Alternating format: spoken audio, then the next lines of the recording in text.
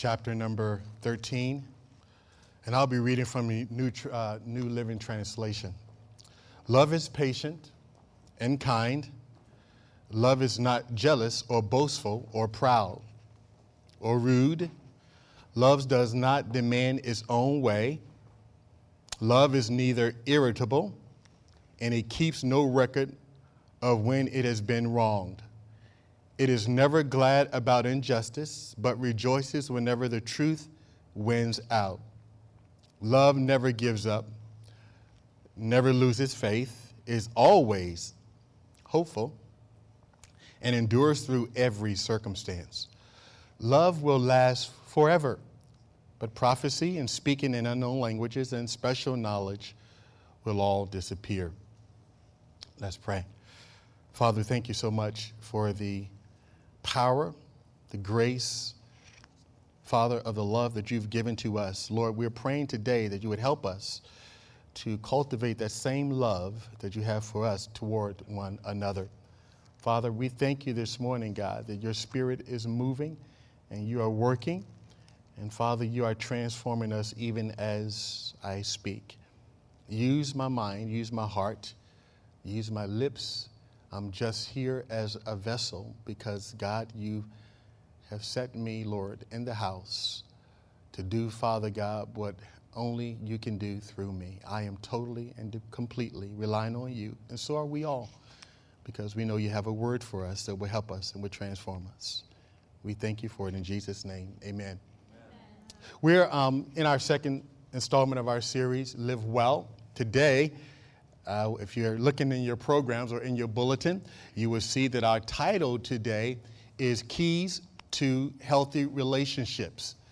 Keys to Healthy Relationships. As we said last week, the purpose of this series is to make sure that as we enter into this holiday season and all the festive activities, that we make sure that we have a great attitude, amen?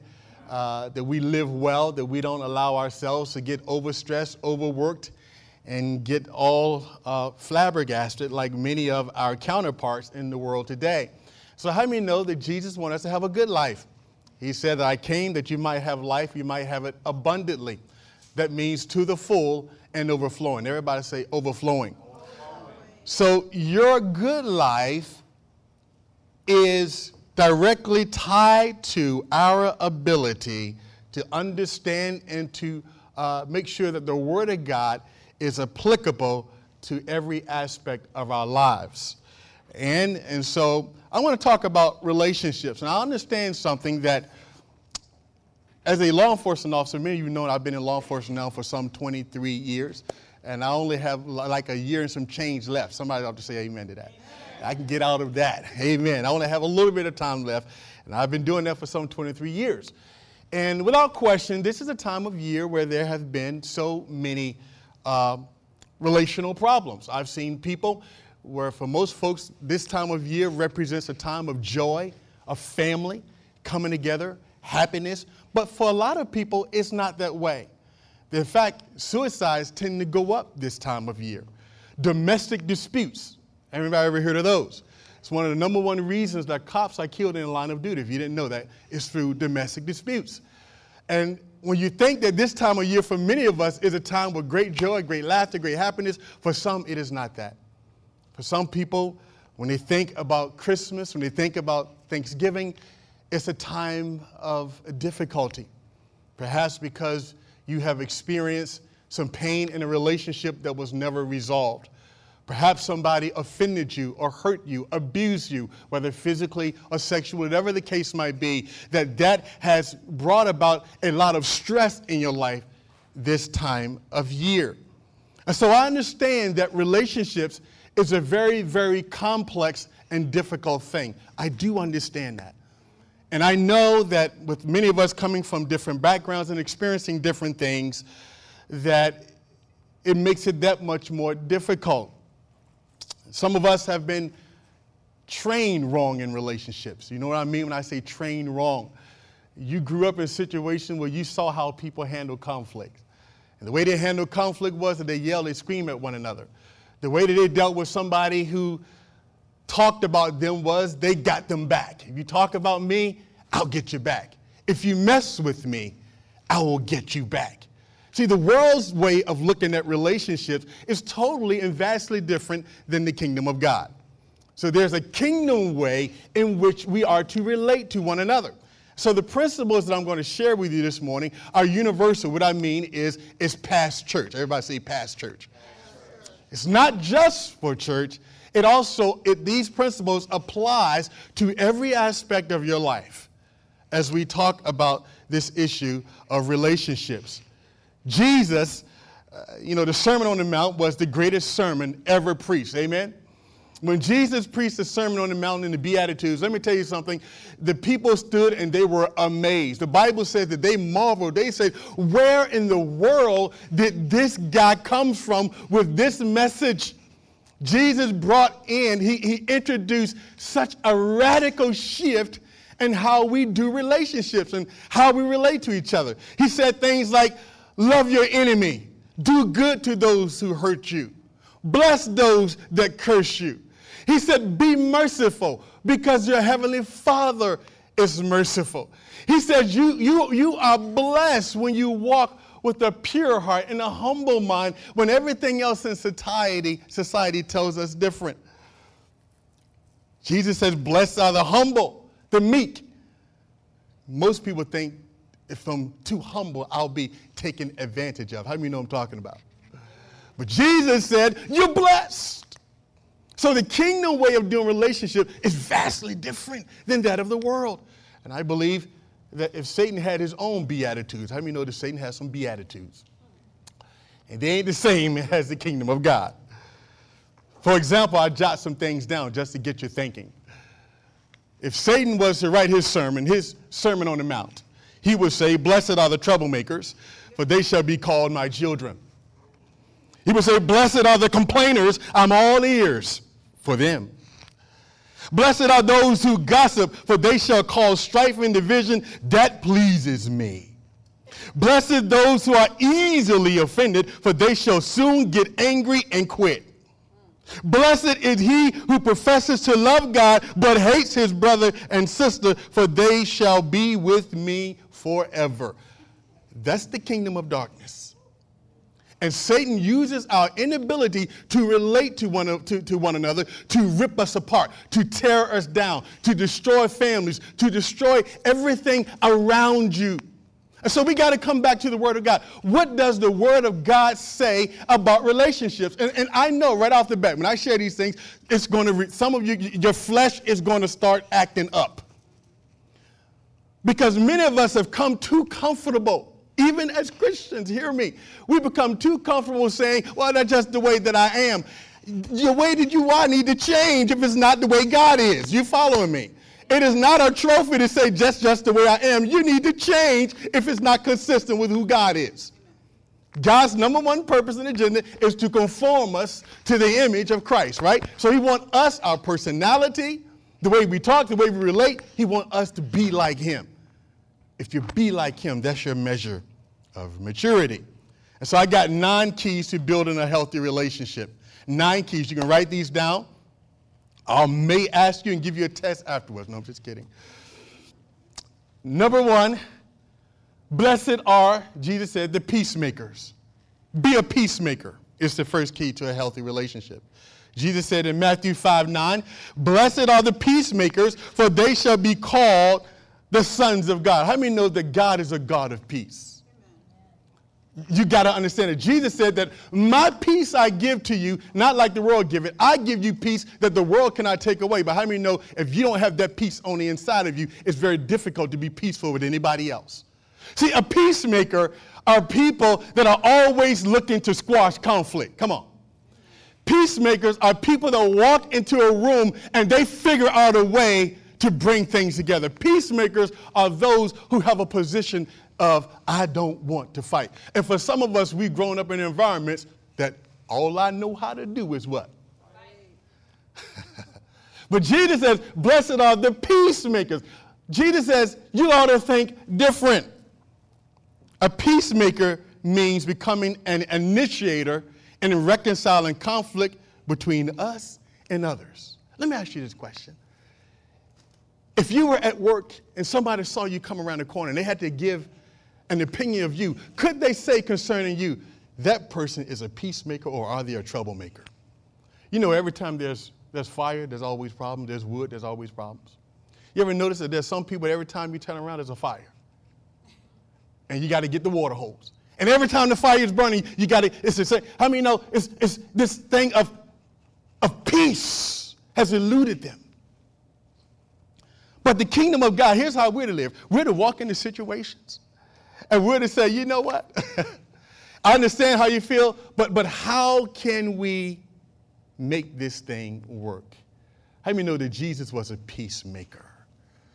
He spoke truth, but he was a peacemaker. Jesus says, blessed are the peacemakers. This is a principle of the kingdom. In Romans 12:18, he says, if it is possible, watch this.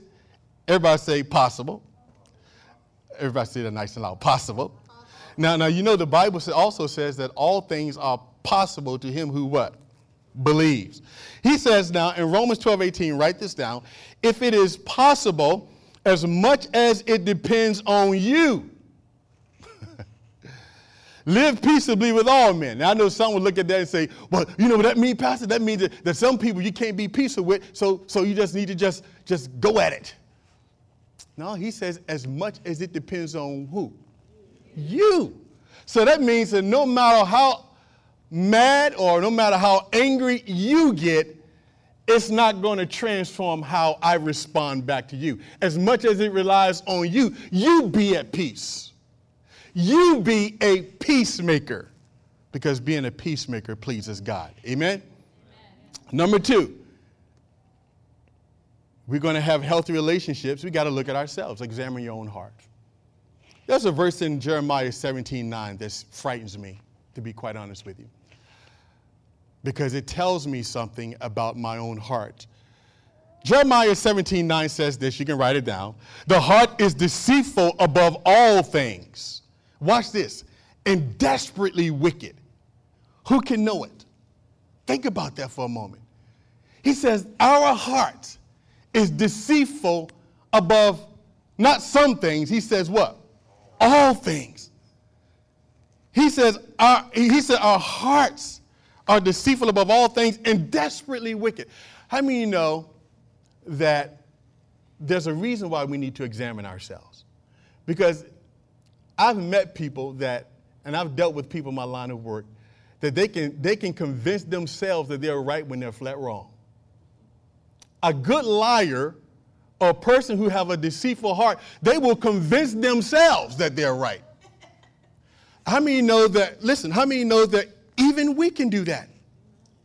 Because our hearts are desperately wicked. We can stand there and we can convince ourselves. You know, when you really want to be right, you can convince yourself that you're right.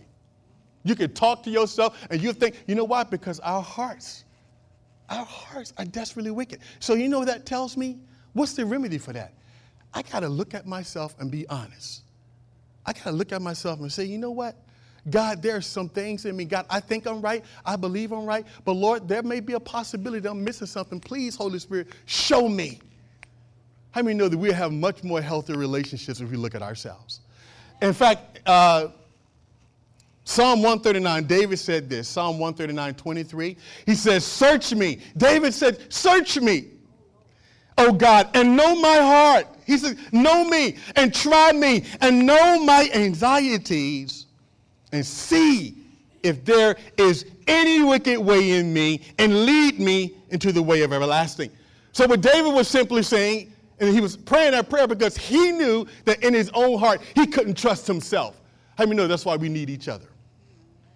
How many know everybody got blind spots? You ever been driving on 95 and you go to move over in another lane and there's another car there and they blow abruptly at you like, what are you doing, fool? And you're saying the whole time, I never saw it. How many know that we all have blind spots? We all have spots, blind spots, things that we think that we see and we don't really see.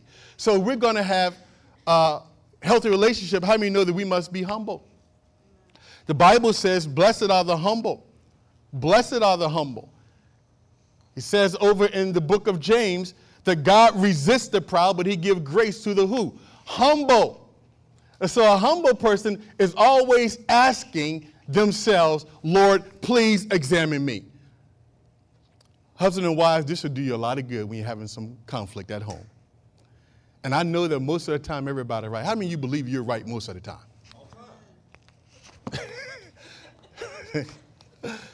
We all believe that we're right, but how many know that there's a way that seems right to a man, but the end thereof are the way of death? What I understand and what I know about myself is, and in most cases, I really do believe I'm right. And in a lot of time, when I'm really honest and I ask God, God shows me something in my heart. Not one time have God never shown me something that I can do better. Even when I think I'm right. So we're going to have healthy relationships, even if you're on your high horse and you are convinced, I know I'm right. How many know sometimes it ain't about you knowing who's right? It's about reconciliation. Some folk will argue till they're green, blue, purple, because I want to prove that I'm right. It ain't always about being right. It's about reconciliation. It's about humbling yourself and saying, you know what, for the better of this, isn't that what Jesus did for us? He took a major hit, didn't he? How many know Jesus was right? He was right. You better say he was right. He was right. There was no sin in him. And he took the hit. And you know what he did? He said this, on the cross, they had lied on him. How many of you ever been lied on? They spit on him. They beat him. They abused him. They did all these things. And you know what Jesus said on the cross? He said, Father, forgive them. They don't even know what they're doing. Forgive us. So we need to be people that examine our hearts. Learn to do that. Number 3, we got to walk in love. Walk in love. I like this verse in Ephesians 5:2. It's a great verse. It says, and walk in love, as Christ also has loved us and given himself for us, an offering and a sacrifice to God for a sweet-smelling aroma. See, walk in love means that we live there. That is not some sporadic thing that we love ever so often. But walking in love, he's saying that, here's what he's saying in that book of Ephesians, that Ephesians 5:2. He's saying that when we walk in love, it is a way of life. It's how we live. That when Judy come around the corner, I should be saying, here comes love. When Ashley breaks around the corner with her soup, I should say, here comes love. And she got some good soup, by the way.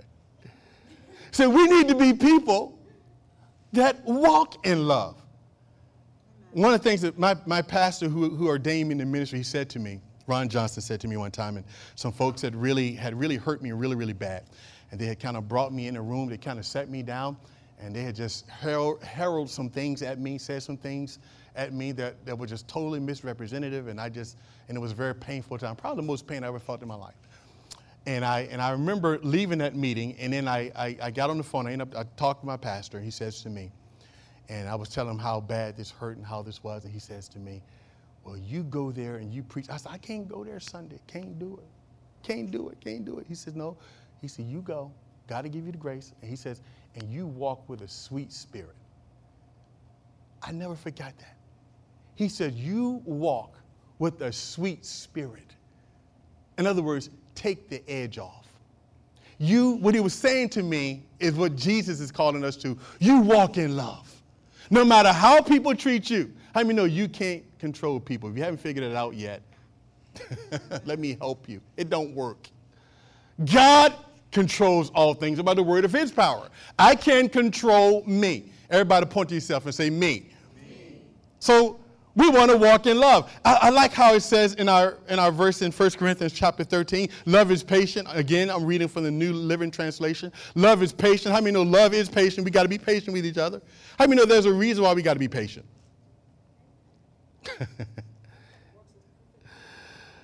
Love is patient and love is kind.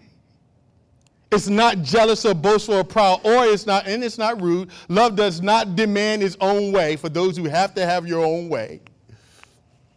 He says, love does not demand its own way. Love is not irritable, and it keeps no record of when it has been wrong. And how many know that love knows how to let things go. Come on, church. We got to learn how to just let some things go if we're going to walk in love. He said, it is never glad about injustice, but rejoices whenever the truth wins out. Love never gives up. Never loses faith. It is always hopeful. So love never quits. Love never, ever gives up.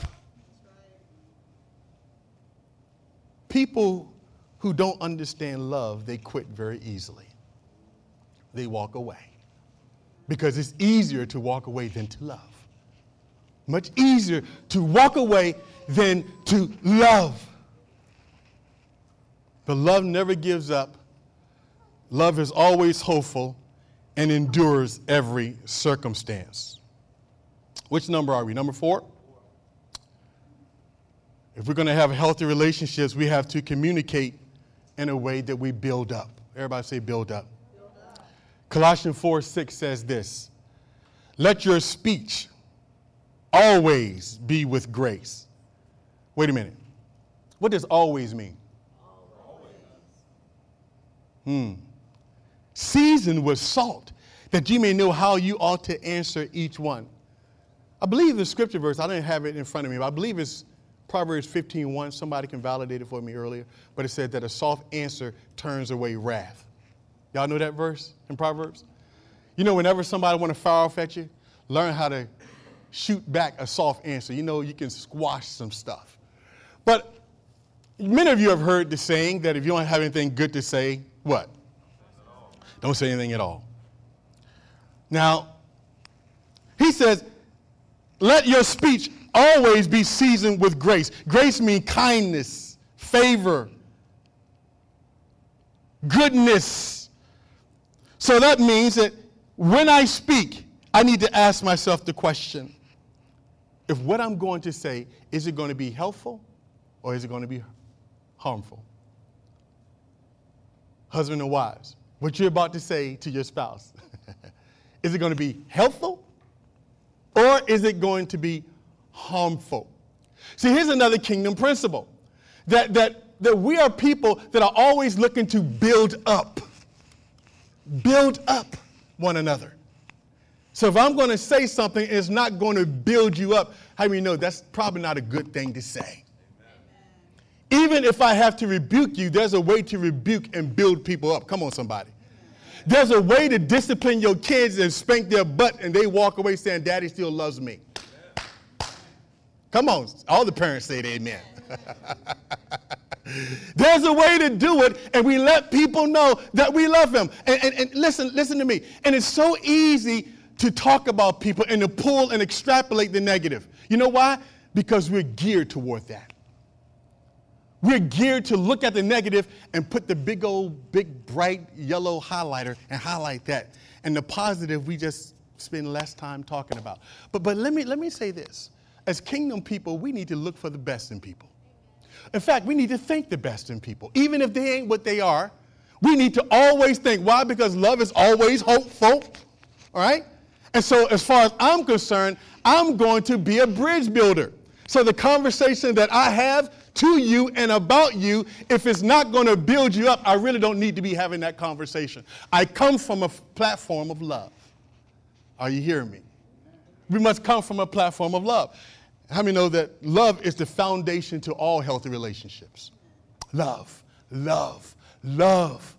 Love covers a multitude of sins. Love, love, love.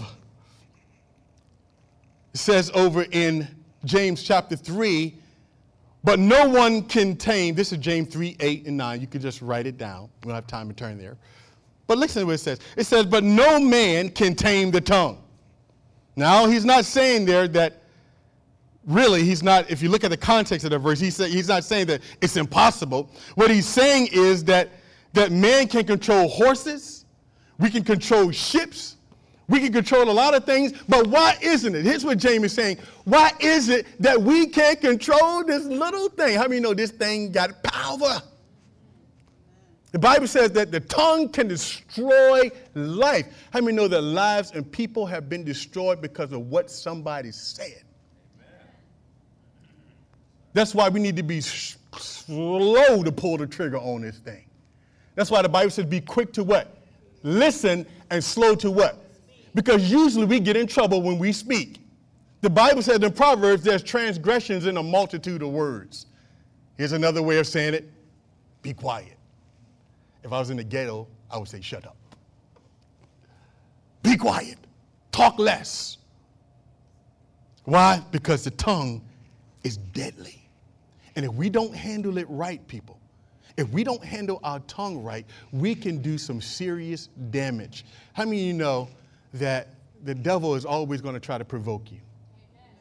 But you got to be wiser than that. You got to step out of that place. You know, when the Bible talks about walking in love, you know, really mean walking in love really means walking in the Spirit. Being prompted by, being guided by the Holy Spirit. When we walk in the Spirit and we're prompted by and we're guided by the Holy Spirit, here's the place that we're in. We're in a constant place of love, and it enables us to control our tongue. Because, again, many of us have been used to doing things a certain way. You say something, then we just go off, and before long, you're sitting back and you're saying to yourself, why did I say that? You ever let go of a word and you saw it leave your mouth and you tried to get it back? And it's like slow motion. You're like, come back. Good word. Bye. I want to get back. But you know when you let that thing go, goodbye. Because your words don't come back. That's why you got to use them carefully. Somebody say, ouch. Number 5. We're moving along, right? We moved along pretty quickly here. Number 5, avoid, if we're going to have healthy relationships, we got to avoid accusations and stick to the facts.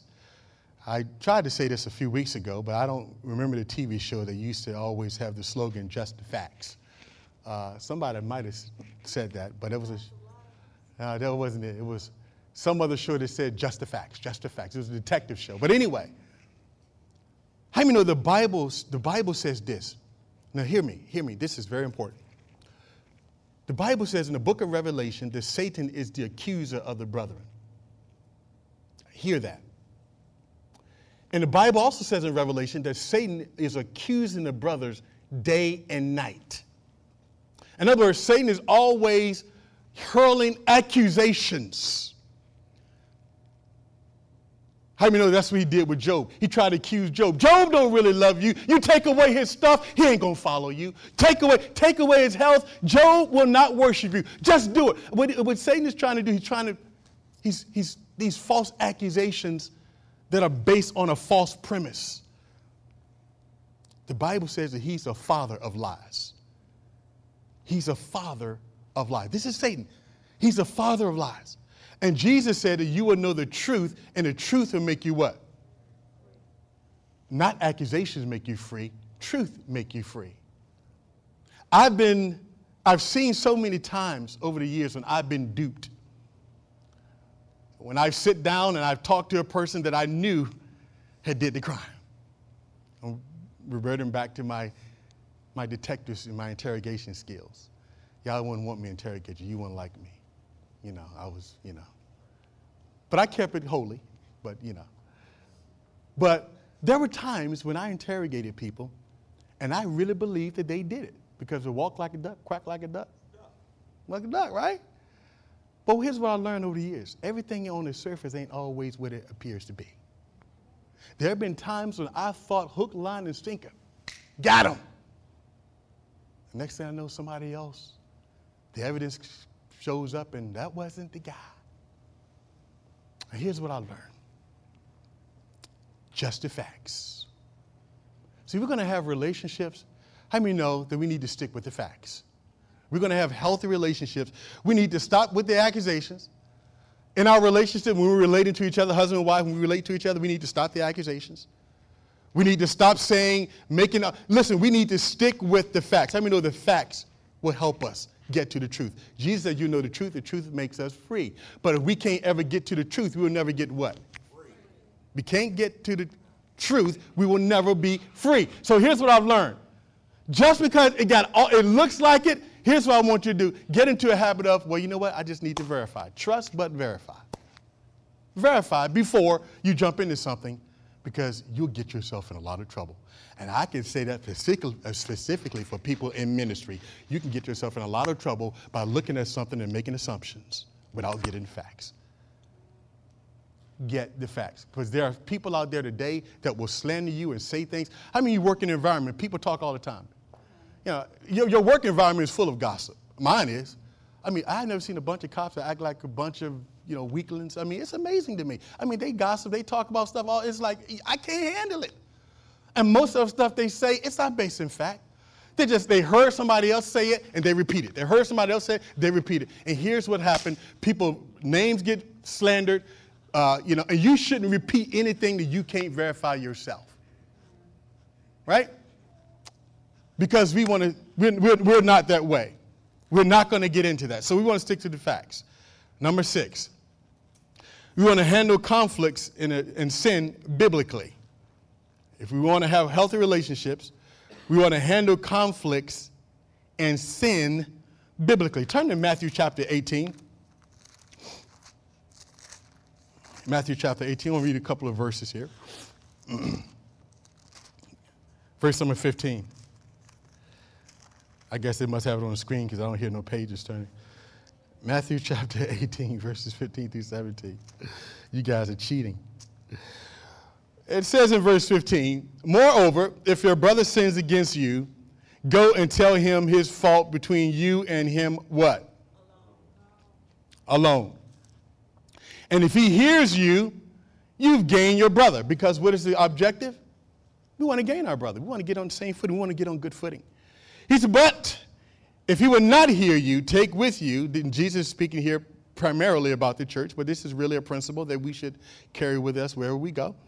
But if he will not hear you, take with you 1 or 2 more, that by the mouth of 2 or 3 witnesses, let every word may be established. So he makes a clear point there. So how many know the offenses will come? People will get offended. I promise you. Keep living. I don't know a person on the planet that have never been offended. How many of you husbands have ever offended your wives? How many of you wives have ever offended your husbands? The ladies will tell the truth because they're really walking with God. Your husband ought to stop. You ought to just stop it. Offenses will come. But the Bible says the way that you will handle offenses is a person that sins against you, a person that harms you. Here's what you do. The Bible says go and talk to that person alone. Look, not go and jump on the phone and tell Susie, John, Rick, and everybody else. No. This is an issue. I'm offended. And maybe the other person may not even have a clue that you're offended. But he said, but for you, here's what you do. When someone sins against you, you go to that person. Something you don't like, can we go, can we talk? And we'll try to work it out. Now, what if someone is caught in a trespass? Galatians 6:1 says this, and this is relational. Brethren, if a man is overtaken in any trespass, you who are spiritual, which means you who are mature, restore such a one in a spirit of what? Gentleness, considering yourself, lest you also be tempted. So let's say that somebody is caught in a sin that directly or indirectly affects you. He said the way that we're to do it is we're to seek restoration. Amen? We're to seek to restore. We're not to seek to try to do anything else other than restore. This is the attitude of the Christian. This is the mindset that Christ wants us to have. He goes a step further. I love Jesus because he always pushes the envelope. In Matthew chapter 5, verses 23 through 24, he says this. Therefore, if you bring your gift to the altar, how many of you like to pray? And you there while you're praying, remember that your brother has something against you or your sister. Leave your gift there before the altar and go your way. First, be reconciled to your brother, then come and offer your gift. Now, let's just say that there's an offense that happened, but maybe you didn't do it. But you know that there is something that is there. Here's what the Bible says. Get off our knees, go be reconciled to our brother, then come back and pray. God will hear. Isn't that amazing? Because what God is saying is that God takes reconciliation very, very seriously. You all know that that's the pillar of our faith. And if we're not right with one another, we can say what we want to say, but we ain't right with God. We're not right with God. Why? Because we're tied together. Destiny has brought us together. He says, if you don't love your brother who you see every day, you cannot say you love me. So I'm obligated to work it out with you, whether I like it or I don't. Whether you like me or you don't, you got to work it out with me. And I'll make it easy for you. Amen? Amen. Number 7. Which number are we? Number 7? We're going to have healthy relationships. We got to forgive one another. Everybody say forgive. Ephesians 4 verses 32 says, and be kind to one another. Be kind. Be kind to one another. Be kind. Kindness is a Christian virtue. Tenderhearted. Everybody say tenderhearted. Forgiving one another just as God in Christ forgave you. Just as God in Christ forgave you. So how are we to give? How are we to forgive? Do we forgive based upon whether or not that person do the right thing? Can I say something? Can I say something to you? That there'll be a lot of times, and hopefully it's not as much as in the church, but there'll be a lot of times when the other person won't respond the way you want them to respond. Can we be honest about that? But he says that we are to forgive as Christ has forgiven you. So here's the thing. My standard for forgiving is based upon what God and how he has forgiven me. And I don't know about you, but he's forgiven me of a whole lot of stuff. And listen to me, people. Listen to me very well. I know it's a hard pill to swallow, but we have no right to walk in the spirit of unforgiveness as a child of God. You got to figure out a way to make right what's been made wrong. We must, listen to me, and you do it for you, number one. Because freedom is your inheritance. Why would you be locked down and be in bars over a spirit of unforgiveness? When I say that I forgive you, I forgive you. I have to forgive you. I'm called to forgive you because Mark 11:26 says that if I don't forgive you others of their sins, God will not forgive me. And you are important, but you're not that important to me. I have to release it. Amen. That's right. I have to release it. You must come to a place in your life where you look at unforgiveness like a plague. Because in essence, that's what it is. It destroys you. It ruins your capacity and your ability to even see and think rationally because you're being controlled by emotions. So we must be a people that forgive. And the reason why the Apostle Paul said that to the Ephesian church, and he's speaking to us today, is very simple. Because he knew that there would be times when we would need to forgive each other, one way or the other. We're going to have to forgive. We don't even have the option not to forgive others for their trespasses against us. We must walk and act like those who are part of the kingdom of God. How many know kingdom people don't hold grudges? Amen. Kingdom people, they walk in freedom. Kingdom people are experts at forgiving. Do you ever consider yourself an expert? When the world want to know what forgiveness look like, they ought to be able to come to the church. When the world wants to know how we relate, people ought to be able to come to the church and say, boy, those people know how to love and they know how to forgive one another. How many know that if we don't do that, we're a poor witness and we lose power and all we are is another organization? You know, the power of the gospel is in forgiving because God forgave us for so much. Amen. And if you have a problem forgiving, just keep thinking about yourself, really, and realize how many times you have to go to God on a regular basis. I have to go to God every day for just a thought in my mind. How many of you had a thought that's offended you? I've had thoughts in my mind that's offended me. Amen. That I want to punch myself in the head. How many know what I'm talking about? Amen. Where did that come from? Woo! We're depraved. So we got to let it go. I don't know what else to tell you. I can give you deeper theology. I can try to rationalize. I can try to put it in a nice box so you can receive it better. But at the end of the day, it's going to say the same thing. You have to forgive him, forgive her, forgive them. You must, because this is a pillar of your foundation. Everything that the Christian faith stands on is on forgiving and restoration.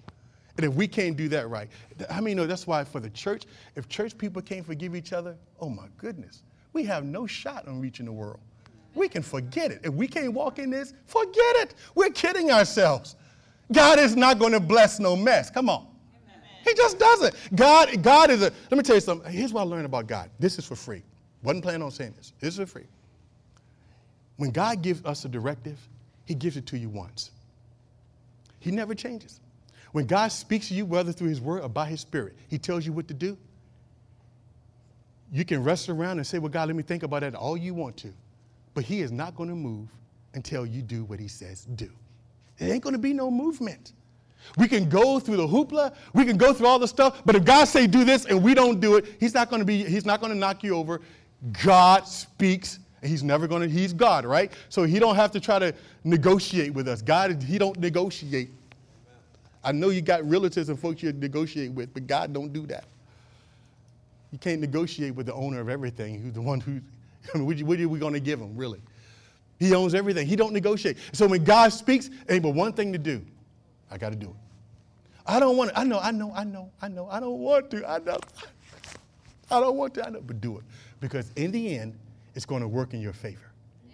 And I promise you, God will honor his word. I've come to realize that in my life.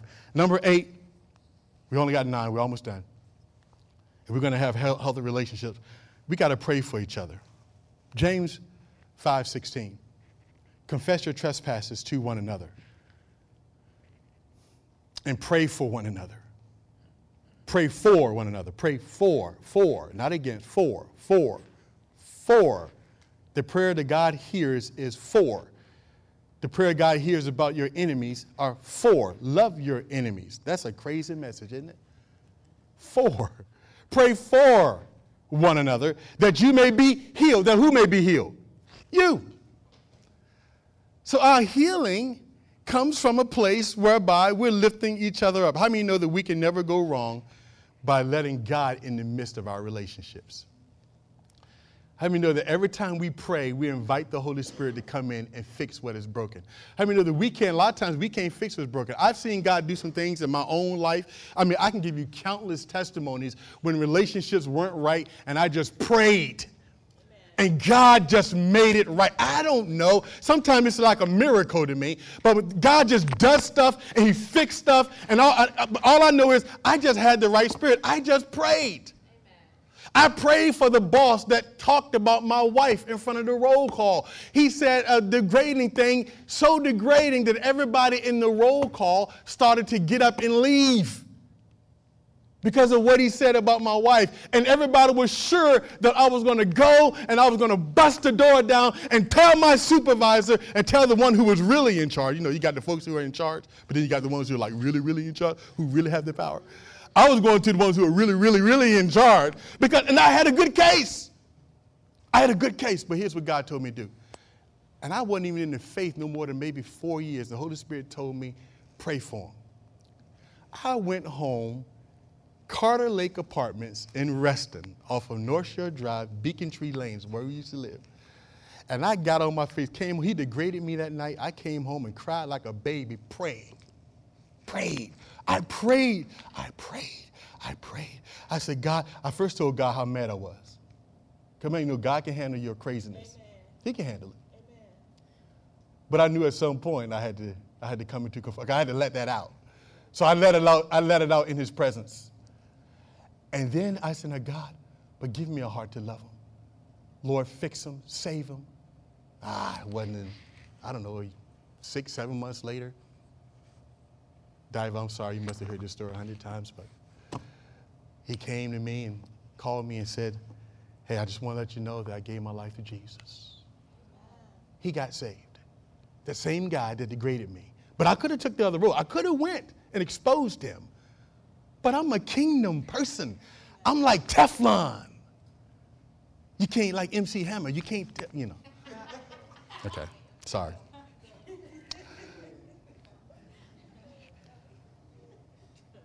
What I'm saying is that we got to be like Teflon in the spirit.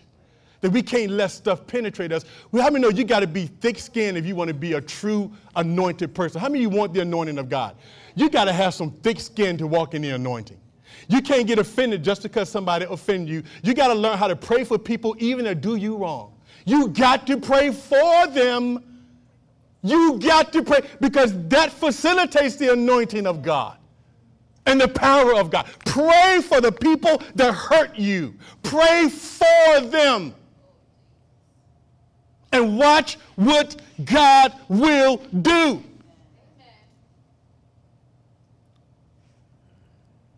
Is it no wonder sometimes why the anointing or the grace and the favor of God eludes us sometimes? Because we don't walk the way he wants us to walk. Jesus was wounded, but how many know he was anointed? He was beaten, but how many know he was anointed? He was lied on, and how many know he was anointed? The Bible says he was like a lamb to the slaughter. He didn't even open his mouth. He walked up there and let him do all that stuff to him. And then the Bible says now God has highly exalted him. God looked at Jesus and said, that's my boy. And he can look at you. If you do it right, he'll look at you and say, that's my son. That's my daughter. They're not like everybody else because everybody else will act naturally. You're not a natural person. You're a spiritual person. Come out of that. Come out. Everybody look at the neighbor and say, come out. Come out. Come out of the flesh. Come out of the flesh and come into the Spirit of God. Walk in the Spirit and you won't fulfill the lust of the flesh. If we're going to have healthy relationships, we got to pray for one another. And then lastly, here's a big one. Here's a big one. Here it is right here. I'm going to drop this on you. This is going to be a revelation for most of you. Never seek revenge. Boy, you mean tell me I can't? I know it goes against some of your military training. Maybe not. I know for most of us that goes against our natural training. Because our natural training says, I'm going to get you back. I'm going to let you know that you hurt me. In fact, I need to let everybody else know, so I'm going to take matters into my own hand. Here's the problem if you take matters into your own hands. You listening? Then you got to handle it with your own hands. I don't know about you, but I'd rather have God fighting my battles. Because God's a much better fighter than I could ever be. Most of the time when we try to handle it, we end up doing what? Messing it up. You know that your strongest defense is on your knees calling out to God. That's your weapon right there. Romans 12:19 says this, Beloved, do not avenge yourselves, but rather give place for wrath. For it is written, watch this, vengeance is mine, I will repay, says Lord. And if God says he's going to repay, I'm cool. Because how many know your enemy ain't got away with nothing? The person that wronged you, they think they got away. You ever seen the crook rob the bank and they drive down the road and they think they got away and they're celebrating. All of a sudden, here come the lights. Whoop, whoop. Or here come the knock at the door. I thought no, you ain't. How many know that God sees all and knows all? Amen. He sees all. So watch this. So if somebody wronged you, you must know. If somebody been lied on you, slandered you, put your information out there, you must know that God got your back. So I don't need to fight. Now, the minute I start to try to fight on my own, here's what I said to God. God, I don't trust you. I say, hold on, God, I'll come back and pray afterwards, but let me go and get me some. Let me handle this. This is what we do. God, hold on. God, I know you said don't do this, but I done lost it. I got to. Okay, you can do that. Go handle it yourself. I wish you well. But when God handles stuff, he does it in a way, watch this, that is not only healthy and good in the end, but there's a redemptive quality to it. Because God is always about redemption and restoration. And if his kids can get that, we would do much better. I don't have to fight nobody back. You can't do anything to me, really. You can't. You must have, nobody can do. Jesus said this. Now, hear the spirit of this. I'm not saying this. Now, I don't want anybody to misunderstand me. Jesus said, nobody can take my life. I lay it down. You remember he said that? He said, you can't take my life. I lay it down. It's embedded in that statement is the principle that Jesus was teaching. That, yeah, I know what you're doing to me is wrong. I didn't fall off the turnip truck. I didn't miss it. I know what you did, but I choose to bless you. I choose to love you. I choose to walk in the anointing of God, in the favor of God. I'm going to make a choice, and you're going to think that you got away with it, but you didn't get away with it because God saw it. I know it, but the way I'm going to walk, I'm all good. Choose to love. Choose to forgive. Lay down your life. That's what the Bible says in Romans chapter 12. I beseech you, brethren, by the mercies of God, that you present your bodies a living sacrifice. You know that's what it means? That every day you get up on the altar. And sometimes it's going to be because you're upset, because you're thinking, man, ain't no justice in this. How many know that Jesus says, blessed are those who hunger and thirst for righteousness, for you're going to get filled. God's going to take care of it. Let's trust him, amen. Are we trusting him today? Every head is bowed, every eye is closed.